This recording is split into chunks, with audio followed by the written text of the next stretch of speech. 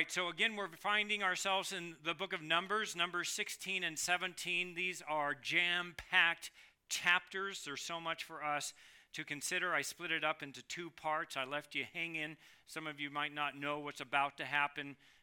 Some of you know what's going to happen, but we're going to just take a look at it. I need to get ourselves kind of caught up. A reminder that we've looked at these particular passages, or we're looking at these particular persons as they have been used by Jude to point out some aspect of apostasy. And we're looking at Korah in his attack against Moses as an example of what apostasy looks like. How does it manifest itself? And it's interesting, as we noted last week, that the Word of God devotes 2 entire chapters to this particular character. And so there's a lot for us to consider. And so let me just catch us up by noting last week the progression of Korah's rebellion. I'm just going to give you a brief synopsis of the points that we've considered so far. This is beginning in Numbers 16 and verse 1. And we see, first of all, Korah's presumption. Remember, Korah, Dathan, and Abiram considered that Moses had somehow exalted himself, that he was vying to be the king of Israel, that he was just manipulating all the circumstances and spinning the narrative in a certain way that everybody would exalt and honor Moses. They presumed, their presumption was that Moses' motivation and service was directed by something selfish in him, failing, as we noted last week, that God had actually appointed Moses and Aaron to this particular task. So that was their presumption. In verses 4 through 7, we noted the proposition. As these men were accusing Moses and making these accusations against Moses, in verses 4 through 7, Moses proposes that they allow not themselves to have a debate. Let's not have a debate and see who's the best debater. Let's just let the Lord decide, which is always a good thing, right? And we're going to see how that will work out as he says, let's let the Lord settle this tomorrow. We'll have this dispute taken care of. Then we saw the perspective in verses 8 through 11. Moses reminds Korah of the special task and position that the Lord had given to Korah as Levites. That, you know, there's a tendency sometimes amongst those who are falling away from the Lord to envy certain positions and tasks that really aren't theirs, instead of recognizing what has God actually given you to do. What are the blessings you actually possess from God? And so there's a tendency in apostates to take what God has given you as trivial or as light. And then we saw the persistence of in verses 12 through 15. Korah, Dathan, and Abiram are persistent in their attacks on Moses. Moses again says, hey, let's let the Lord decide. Let me give you the right perspective. God's blessed you in these certain areas, but they're persistent, and they keep up their attacks on Moses and the leadership. They make those false accusations. They create now a different narrative, a false narrative, by which they hope to do what? What is the goal of Korah? He wants to lead others away from Moses. And while he can make it sound like maybe it's good and right, he's trying to do that, the issue is he's moving them away from God's man and God's word and God's will. That's the practice of an apostate. They're persistent. We saw the presentation in verses 16 through 22, that Korah and his crew bring their censers. So they're bringing that which is supposed to be only the task of the priests. They bring their censers and they begin to perform those priestly functions, and it is a violation of God's word. The Lord had seen enough in these verses, and he calls Moses and Aaron to instruct the congregation to do what? Get away from them. I'm about to do harm. So that's the presentation. We saw the preparation. As the Lord prepares to bring judgment on Korah, Dathan, and Abiram, and anyone who followed them, there's yet another call for the congregation. Separate from them. God's seeking to be as gracious as he can as he prepares for the judgment. And that brings us to where we are now in verses 28 through 35 and what we'll entitle as the punishment. And we note this beginning in verses 28 through 30. Notice what the text says. Moses said, By this you shall know that the Lord has sent me to do all these deeds, for this is not my doing. If these men die the death of all men, or if they suffer the fate of all men, then the Lord has not sent me. But if the Lord brings about an entirely new thing, and the ground opens its mouth and swallows them up with all that is theirs, and they descend alive into Sheol, then you will understand that these men have spurned the Lord. Well, having had his own actions and motivations brought into question, Moses declares a sentence of judgment that is utterly unique. And he sets it up this way. He says, hey, if something ordinary causes the death of these men, you can know that I'm a false prophet. But if God does a new thing, if God does this extraordinary thing, then you have to know that these men have spurned the Lord. And so the proof that these men were apostates and rebels against God's will and way was not seen in the simple fact that these men would die. He's just not saying, hey, the punishment, you're going to die. He says how they're going to die, the nature of the death. The earth would open its mouth and swallow them and everything they owned and take it down into the pit, that is Sheol. Then, he says, you will understand that these men have spurned the Lord. In an age in which we express some semblance of tolerance for the belief of others, except largely when it comes to Christianity, we can't have tolerance for that. I notice it's interesting that the Lord says otherwise. There are some practices of people that you should have nothing to do with at all. And God says, I had enough with such apostasy. It's time for it to end. And so he brings us, there are some thoughts and philosophies and lifestyles and even religions that invite the harsh judgment of God. And really, what should you do? Separate yourself. Get out of the way. Either the Holy Spirit's going to bring conviction on them, or the Holy Spirit's going to bring judgment on them. That brings us to a devastating sequence. As we read through the text, we find that judgment comes in two phases, and the first phase is found in verses 31 through 34. Notice what it says. And when he finished speaking all these words, the ground that was under them split open. How's that? And the earth opened its mouth and swallowed them up, and their households, and all the men who belonged to Korah, and their possessions. So they and all that belonged to them went down alive into Sheol, and the earth closed over them, and they perished from the midst of the assembly. All Israel who were around them fled at their outcry, for they said, the earth may swallow us up. Well, now that's the first smart thing the congregation has done in a while. The text tells us that Korah and his crew and everything that belonged to them, it was swallowed up in this most dramatic fashion. But there is one exception, one that's not noted in our text that I want to identify for you. You say, wait, it's not in the text. How do you know? Because the Bible tells us elsewhere. There were some that were there that belonged to Korah that didn't listen to Korah. Well, who are we speaking? At least some of the sons of Korah escaped. Well, how do we know this? What happened? It may be that Korah did not come up to the door of his tent as did Dathan and Abiram. Perhaps even at the moment, this is why, because he was having this internal argument with his sons. It may be that they were having this argument that resulted in the sons fleeing out the back door, running for their lives. We're not certain. Perhaps they left even before this event took place. And so when Moses calls Korah to come out and he doesn't, he's too embarrassed that not even his own family would stand with him. Whatever the case, the sons abandoned their father to his apostasy.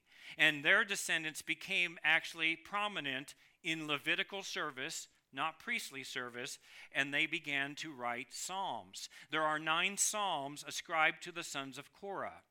But in our present text, what the people saw was everything being swallowed up alive by the ground opening up, and this caused the people to shake and to flee and to tremble and fear, and that this doom would overtake them as well.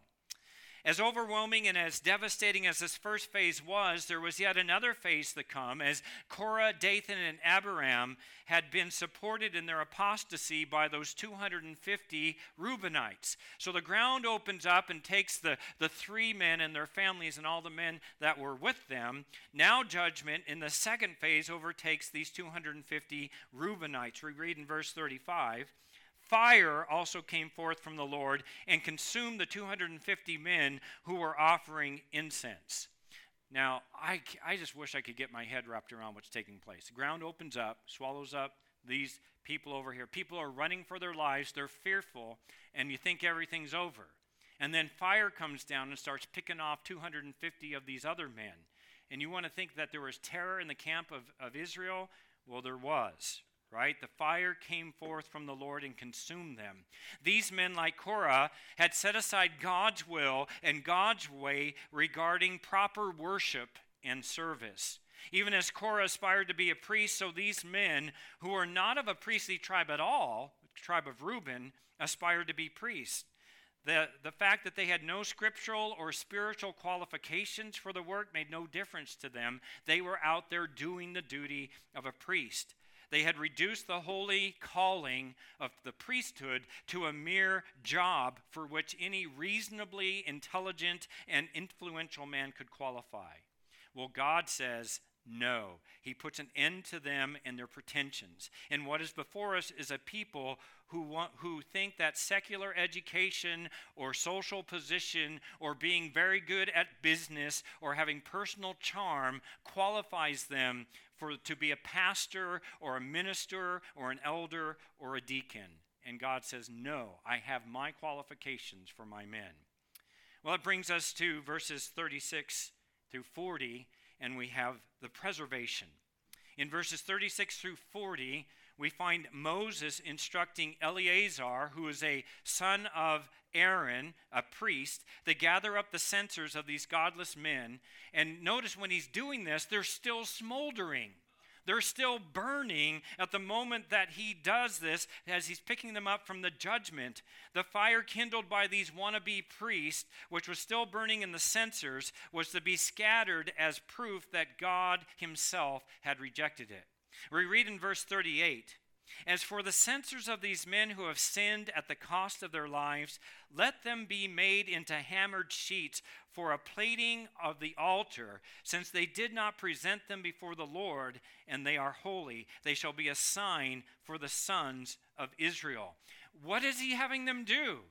He takes that which they had done poorly. He's burned them all with fire, so he's purified this. He now has it all hammered and put on the altar, and what happens at the altar? The eternal fire, the everlasting fire is burning on them. So it's just a picture that their judgment is ongoing and eternal. It never ends. What a picture.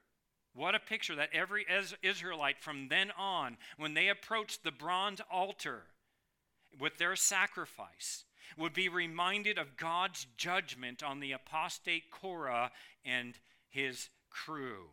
According to verse 40, this was to serve as a reminder to the sons of Israel that no layman who is not a descendant of Aaron should come near to burn incense before the Lord, so that he will not become like Korah and his company, just as the Lord had spoken to him through Moses. So this was the whole point. And I can't tell you how many times I've read through the accounts and think later, as you think about all the sacrifices, that I failed to remember that Korah and his crew are being represented every time the altar's on fire. And it's the judgment. Well, so here we've had all of this judgment, right? This judgment. And now we come to verses 41 through 50, and there's yet a provocation. At this point in the narrative, you would think the people had seen enough. They surely have learned their lesson. They surely would be humble. They certainly would now say, oh, we need to obey God and follow the man that he has appointed. They've been terrified. They knew they disobeyed the Lord by challenging God's man Moses. But let me tell you something about apostasy. it dies hard. When the dust finally settles, we read in verse 41, but on the next day, all the congregation of the sons of Israel, what'd they do? Grumbled against Moses and Aaron, saying, you talk about spin, you are the ones who caused the death of the Lord's people. Here we see the beginning now of a new rebellion. It was bad enough that it was Korah and Dathan and Abiram and the 250 Reubenites. Now a whole new rebellion. The ringleaders are gone. They've been destroyed, swallowed up. But the sin, their sin had crept into the hearts of the people. You might want to go back through chapter 16 and note how many times the word against is used. Against Moses, against Aaron, against the Lord. These people grumbled against Moses and Aaron. And not what does this mean, by the way? I mean, we see this happening in our political structure right now. All sorts of wacko things take place, and you think finally people are going to see it, right? Well, the problem is, if people see what they've done wrong, if they admit that they did something wrong, they're admitting that they're sinners. And no one wants to admit they're a sinner except the heart that's been pricked by the Holy Spirit. These people did not want to see themselves as sinners. And so they're trying to figure out, how do we pin this on someone else? How can we pin this on Moses and Aaron? And they did so by saying that Moses and Aaron, you are responsible for the death. And note the spin here. You are responsible for the death of the Lord's people. These are God's people. Well, what was the accusation? You're setting yourself up as to be God's man, and you're not really God's man. But now we're going to accuse you of killing God's people, of the Lord's people. There's no fear of God. There's no recognition of what God had just done to vindicate his holiness, to reveal his will, and to make his bare arm of judgment known. He said, by the swallowing up and the burning of the fire, you, Israel, will know that you've spurned me. No. There was no gratitude that they themselves had been spared by the grace of God from being swallowed or burned up. Rather, there's this renewed outbreak of rebellion, a sudden outpouring of sympathy for the very apostates who had just received their just rewards for their sin. This reminds us how quickly heresy can recover itself and the ease with which it finds fresh sponsors to carry on its cause. Some of the ladies are doing a study in church history, and one of the things I think I hear them talk about on occasion is all the old heresies they see in the present today. There's nothing new under the sun. They just get a new paint job, they get a new facelift, and they come out once again. And that's what heresy is. Behind all of heresy, of course, is the evil one himself. Apostasy was uprooted here, but it would spring afresh again in some other soil at another time. And Elijah would be raised up to take care of 450 prophets of Baal there on Mount Carmel. But tomorrow, Jezebel would threaten his life and he would shrink. And so we see this new rebellion always creeping up. But that brings a new revelation, The congregation now turned into a mob. And this mob was converging again on the tabernacle. And it was determined, so it would seem, that what they want to do is actually sacrifice Moses and Aaron to their wrath. But something happens that causes them immediate pause. The Lord shows up. What was about to happen, they had seen just the day before, and yet they had forgotten. It would be enough to strike terror once again into their sinful hearts. We read in verse 42, and it came about, so the mob is coming after Moses and Aaron, and it comes about, verse 42, however, that when the congregation had assembled, here's that word, against Moses and Aaron, that they turned toward the tent of meeting, and behold, the cloud covered it, and the glory of the Lord appeared. Boom! God's there. We read that Moses and Aaron came to the front of the tent of meeting. Why are they there? Because that's where they're safe. God's protecting them now. The whole congregation might be against them, but if God is on your side, if the Lord is for us, if God be for us, who can be against us? Here's that whole principle. They were safe in the arms of God. In other words, you guys want to get to Moses and Aaron? God says you got to get past me first. Well, it wasn't just the appearing of the Lord that shows up. It's also, do we not have this on the next verse? Are we still there? Oh, I'm sorry. You're in the right place. I got lost in my notes. You can go back. The anger of the Lord. So the first subpoint was the appearing of the Lord. Now we see the anger of the Lord in verses 44 through 50. As you read verses 45 and 46, the anger of the Lord was enraged against his people, and it's who seemed impervious to anything and everything except the wrath of God. God tells Moses and Aaron again to separate themselves, get away from this congregation, and something happens here. So remember what happened with Korah.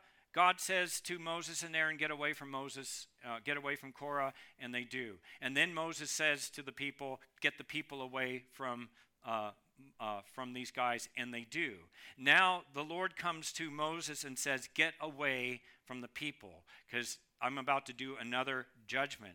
But notice that rather than abandoning the people to their well-deserved doom, Moses and Aaron do something different. They fall on their faces before the Lord. But this by itself would not be enough, because according to verse 46, even though they fall on their faces to plead for the lives of these people, there is the proclamation, the plague has begun. The plague has begun. Yet Aaron obeys the voice of Moses. And in fact, he takes his censer full of fire from the altar along with the incense, and he makes his way where? He goes into the very middle of the assembly, seeking to make atonement for the people. That's verse 47. What a picture this is of the only remedy there is for apostasy and the inevitable judgment that comes with it. What is the only remedy? There must be an intercessory. There must be the work of a great high priest himself. And we see that's the very case of what we find in our salvation, the great high priest, Jesus Christ, who comes into the midst of his people, who offers up what? Atonement. Jesus illustrates this truth when he was nailed to the cross, and he prayed for the poor deluded men who did the dreadful deed, saying what? In Luke 23:34, Father, forgive them, for they do not know what they are doing. And of course, Jesus goes on to accomplish atonement. Amazingly, the message that apostates detest so much is this message that when believed, this is the only way that the wrath of God can be turned away, is through the intercessory work of the high priest. According to verses 45 through 50, the atonement offered by Aaron in this case worked. Aaron took his stand between the dead and the living in verse 48. Can you imagine being Aaron? I mean, Moses says, go out in the midst of them. Moses, they're dying. Yes, go out in the midst of them. You want me to stand by dead people? Yes, because if you don't, they're all going to die. So he goes and he stands between the dead and the living. This is where Aaron finds himself. He is the appointed mediator. And if he had not gone, there would have been the annihilation of the entire nation. But here is this mediator standing in the midst of the people, hands red with blood because he had offered up the sacrifice of an atonement, but not before 14,700 people had perished, excluding those who had died the day before. What had happened the day before was serious enough, but this new outbreak of wickedness was so much worse that God took out so many more. how thankful Israel should have been that they were up there to sacrifice Moses and Aaron makes a sacrifice and stands in the midst of them, and only 14,700 people die. They should have said, thank you, God, for Moses and for Aaron. Thank you for appointing them. What a picture of how thankful we ought to be that Jesus was willing to stand between us and the wrath of God. Well, this brings us to the proclamation in chapter 17, verses 1 through 13. As this event comes to an end, there are still a few lessons that we can learn, and there are three. And the first one is the test in verses 1 through 7. All up to this point, what had started this? Moses, you have made yourself something, and you are self-important, and you are ruling and lording it over us. And Moses says, hey, let's let God decide this. Well, so far, that hasn't been figured out. So far, it's just been judgment for all the sin. So now we come back to the test, and God is about to finally and fully settle, once and for all, the issue of leadership within Israel and the question of the priesthood. And the Lord proclaims this test. And it was a simple but effective test. If you read through the text, and again, we don't have time to read through it all, we find that 12 leaders, one from each tribe, including the tribe of Levi, were to bring rods before Moses. As each leader appeared before Moses, Moses wrote the name of the tribe upon the rod. Aaron's name was written out on the rod as the head of the tribe of Levi. Then the Lord proclaims the test in verses 4 and 5, where we read, you shall then deposit them in the tent of meeting in front of the testimony where I meet with you. It shall come about that the rod of the man whom I will choose will sprout. Thus I will lessen myself from the grumblings of the sons of Israel who are grumbling against you. Again, 12 dead rods. They're sticks, people. Dead sticks, walking sticks. There's nothing in them. They've been separated from any source of life for quite some time. And these dead sticks, these dead rods, were laid out in order in the most holy place before the Ark of the Covenant, where God sat enthroned on the mercy seat between the cherubim behind the veil. Only God could make a stick alive. Resurrection life would be the hallmark of God's chosen man, life that would be symbolized in the awakening to life of one of these lifeless rods. In verses 6 through 7, the Lord's test was enacted. The various leaders brought their rods and gave them to Moses, Aaron along with the others. You would think that the people should have already known what the outcome was going to be. I mean, why are we doing this? We're going through this exercise in futility. We know what's about to happen. We've seen what God has just done, but again, apostasy dies hard. It would be only those who are most stubborn in their sin and unbelief that would make Moses go through with this test. They had seen before what Moses had done with a rod. Recall? What had Moses done with a rod before? Well, in Exodus 4, his rod became a serpent, and that became a rod again. Aaron's rod had also become a serpent that swallowed up the serpents of the Pharaoh's court magicians, and once again became a rod again in Exodus chapter 7. Aaron's rod had struck the waters of Egypt and turned them into blood in Exodus 7. Aaron's rod summoned frogs by the millions up from the Nile to turn dust into lice in Exodus chapter 8. And it even caused the magicians of Egypt to acknowledge that this was the hand of God. The rod of Moses had summoned thunder and hail from heaven above and fire to run along the ground in Exodus chapter 9. Moses' rod had summoned a plague of locusts to ride upon the wind and devastate Egypt in Exodus 10. The rod of Moses had divided the waters of the Red Sea by means of an east wind in Exodus 14. The rod of Moses had smitten the rock that brought forth water like a river in Exodus 17. Why do I share all of this? When God says, have the men bring their rods and we'll see whose who is my man? These men should have done. That should have been enough for the people to say, yes, we understand. We get it now. But unbelief is never satisfied, beloved. It is never satisfied no matter how many miracles, how many signs, how many wonders are performed. Unbelief has a very short memory for God's wonders and a very long memory for what it imagines that what God should be like, how God disregards our needs, how God fails to answer our prayers. But this leads to another test. The test leads to something else, to a transformation. Notice in verses 8 through 11 that we read of a miracle. In verses 8 and 9 we read, "Now on the next day Moses went into the tent of the testimony. And behold, the rod of Aaron of the house of Levi had sprouted and put forth buds and produced blossoms, and it bore ripe almonds. Moses then brought out all of the rods from the presence of the Lord to all the sons of Israel, and they looked, and each man took his rod." So what happens? Moses goes into the holy place, and he retrieves those rods. And when he comes out, there's one rod that exhibits something. It exhibits supernatural life. It had gone from bud to blossom to fruit. It was Aaron's rod.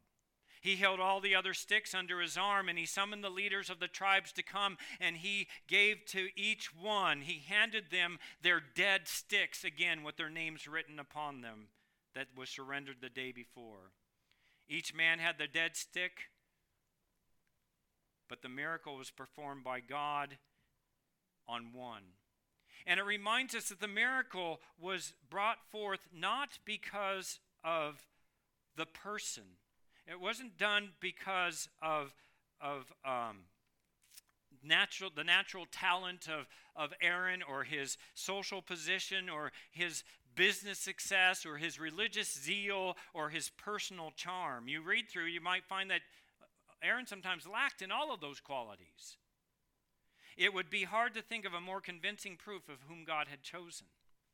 Only God's man, who was in God's place, at God's time, working in God's way, can produce life as that life is from God himself. This wasn't Aaron's doing.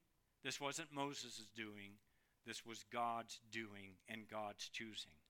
All other ministry, represented by those rods, all they can do is produce dead, lifeless, worthless ministry. It is a delusion. Apostates and false teachers will ultimately only produce worthlessness and deadness. But the servant of God, who is empowered by the Spirit of God, sees life spring forth from his ministry. God empowers the Spirit.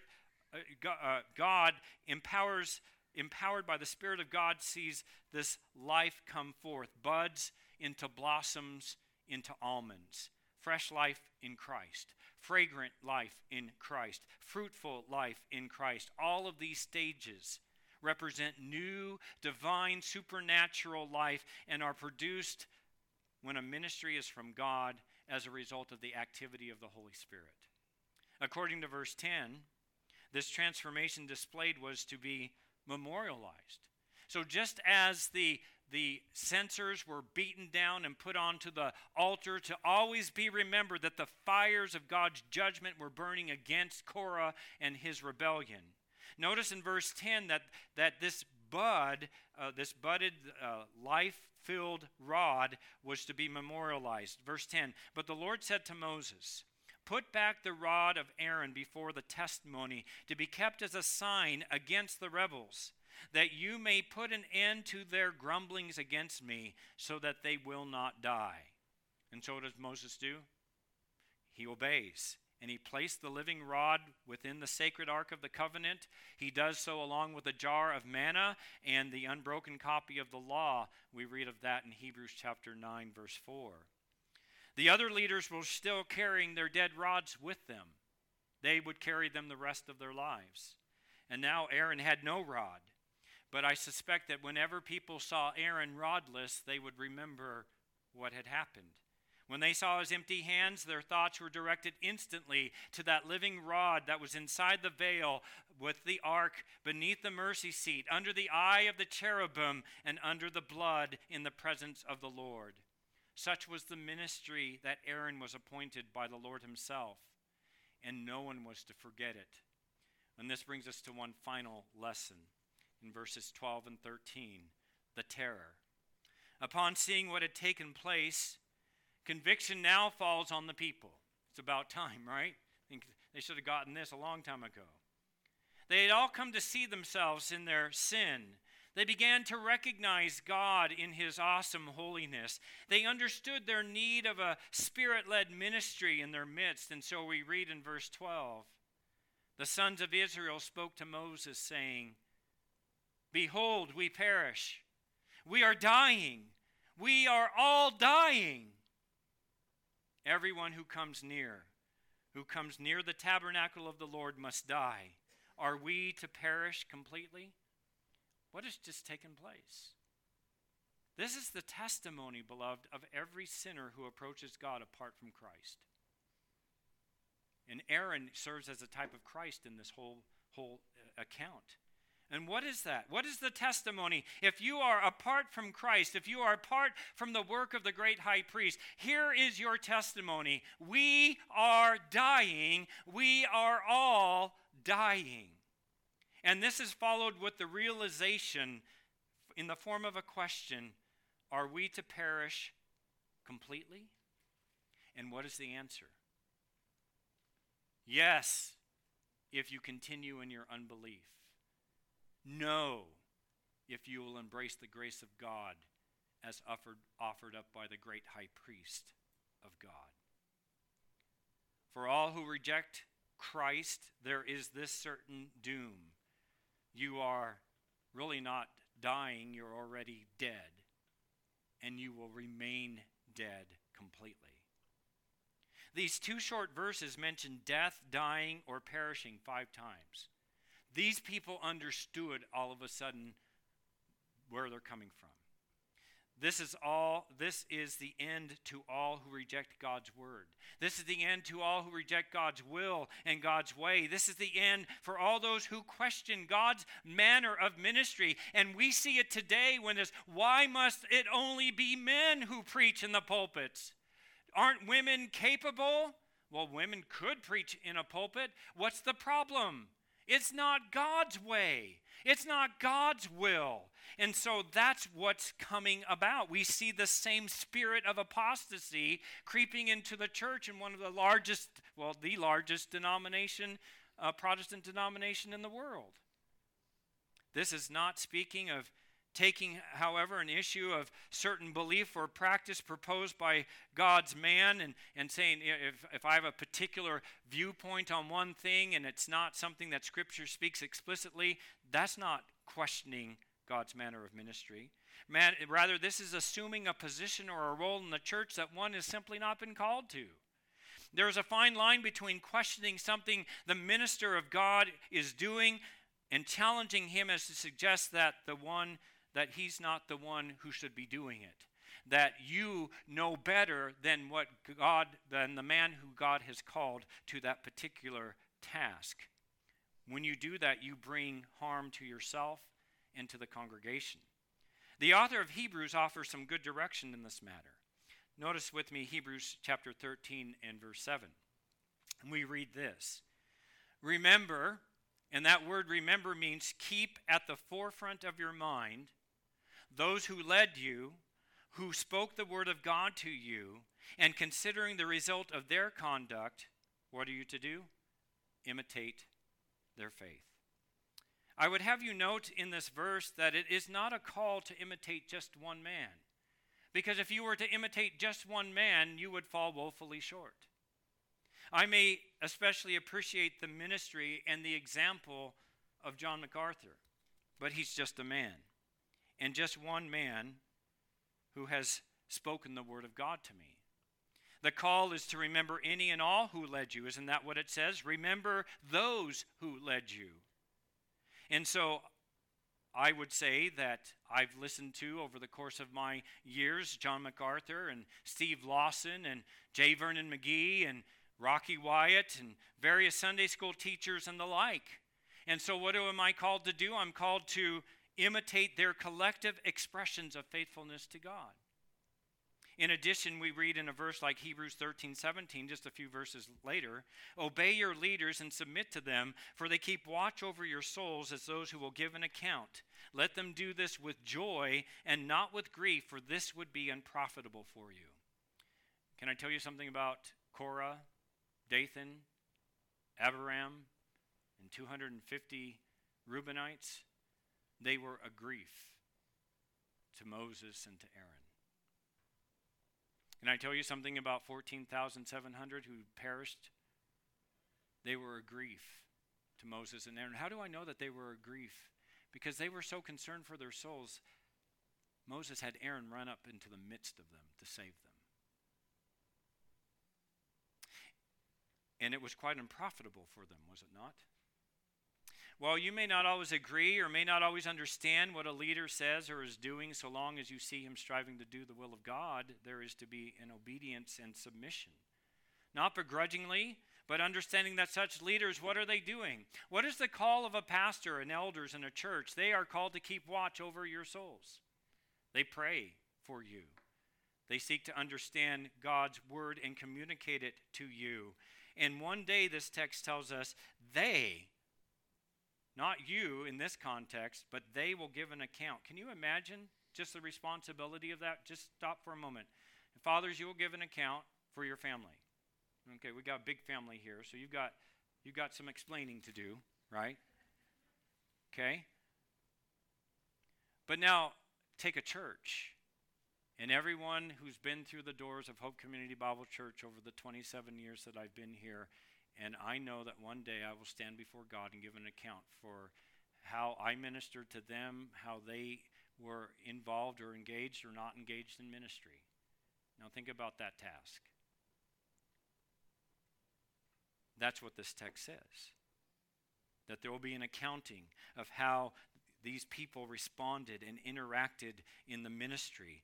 And while walking the line between rightly interacting with those whom God has placed over you in Christ and outright challenging positions and motives does not make a person an apostate, but we must realize that constantly challenging a leader, as Korah and Dathan and Abiram did, constantly challenge the leader means one of two things.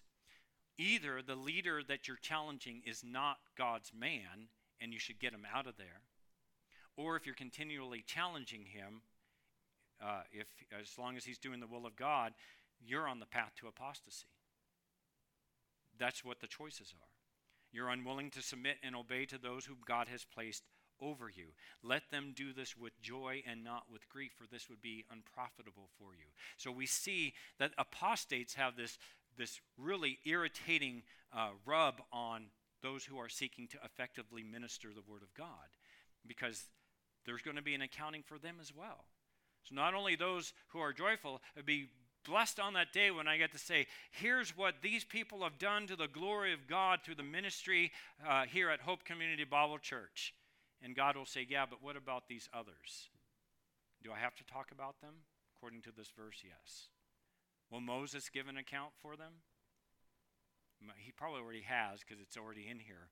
But there's the issue. So where do we get down to the bottom line is this. We must be wary of the rebellion of Korah, which really is simply a challenging of, a constant challenging, did God really put this man over me? That's really what ultimately happened. And couldn't I do a better job?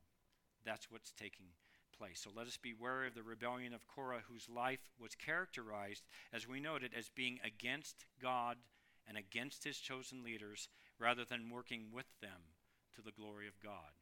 And what is the inevitable result? They all perish. They all perish. Let's pray. Father God, we thank you for this account.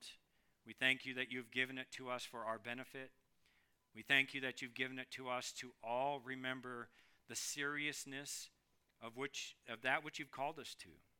Father God, I think of the body of Christ. I think of what is said in 1 Corinthians chapter 12, verse 7, that the Spirit has appointed to each person a gift for the common good of the body. And not all will be heads, and not all will be hands, and not all will be feet. But whatever task that you've called us to, what a blessed position it is to be. Lord, that we would serve in that position with all of our heart, soul, mind, and strength to the glory of God. And that, Father, we would work with one another to certainly push one another onto greater Christ-likeness. And that's from the pushing of the pastor to know you better, to the pushing of the youngest of our children to knowing you better. But Father God, in that process, may we all recognize that we simply want to know you, we want to know the truth, we want to proclaim the truth, and we want to be doing those things to which you've called us to do. We're reminded of the great truth of Ephesians 2:10, for we are your workmanship, your masterpiece, created in Christ Jesus for good works, which you prepared in advance that we should walk in them. And so, Father, whatever those tasks are, whatever those duties are, I pray that we would be found delighting ourselves in them, because it is simply your masterpiece. May it be to your glory. May it be for the common good of the body, the building up of this body in the most holy faith. May it be that which allows us to see Christ more clearly, as we ask and pray these things in Jesus' name.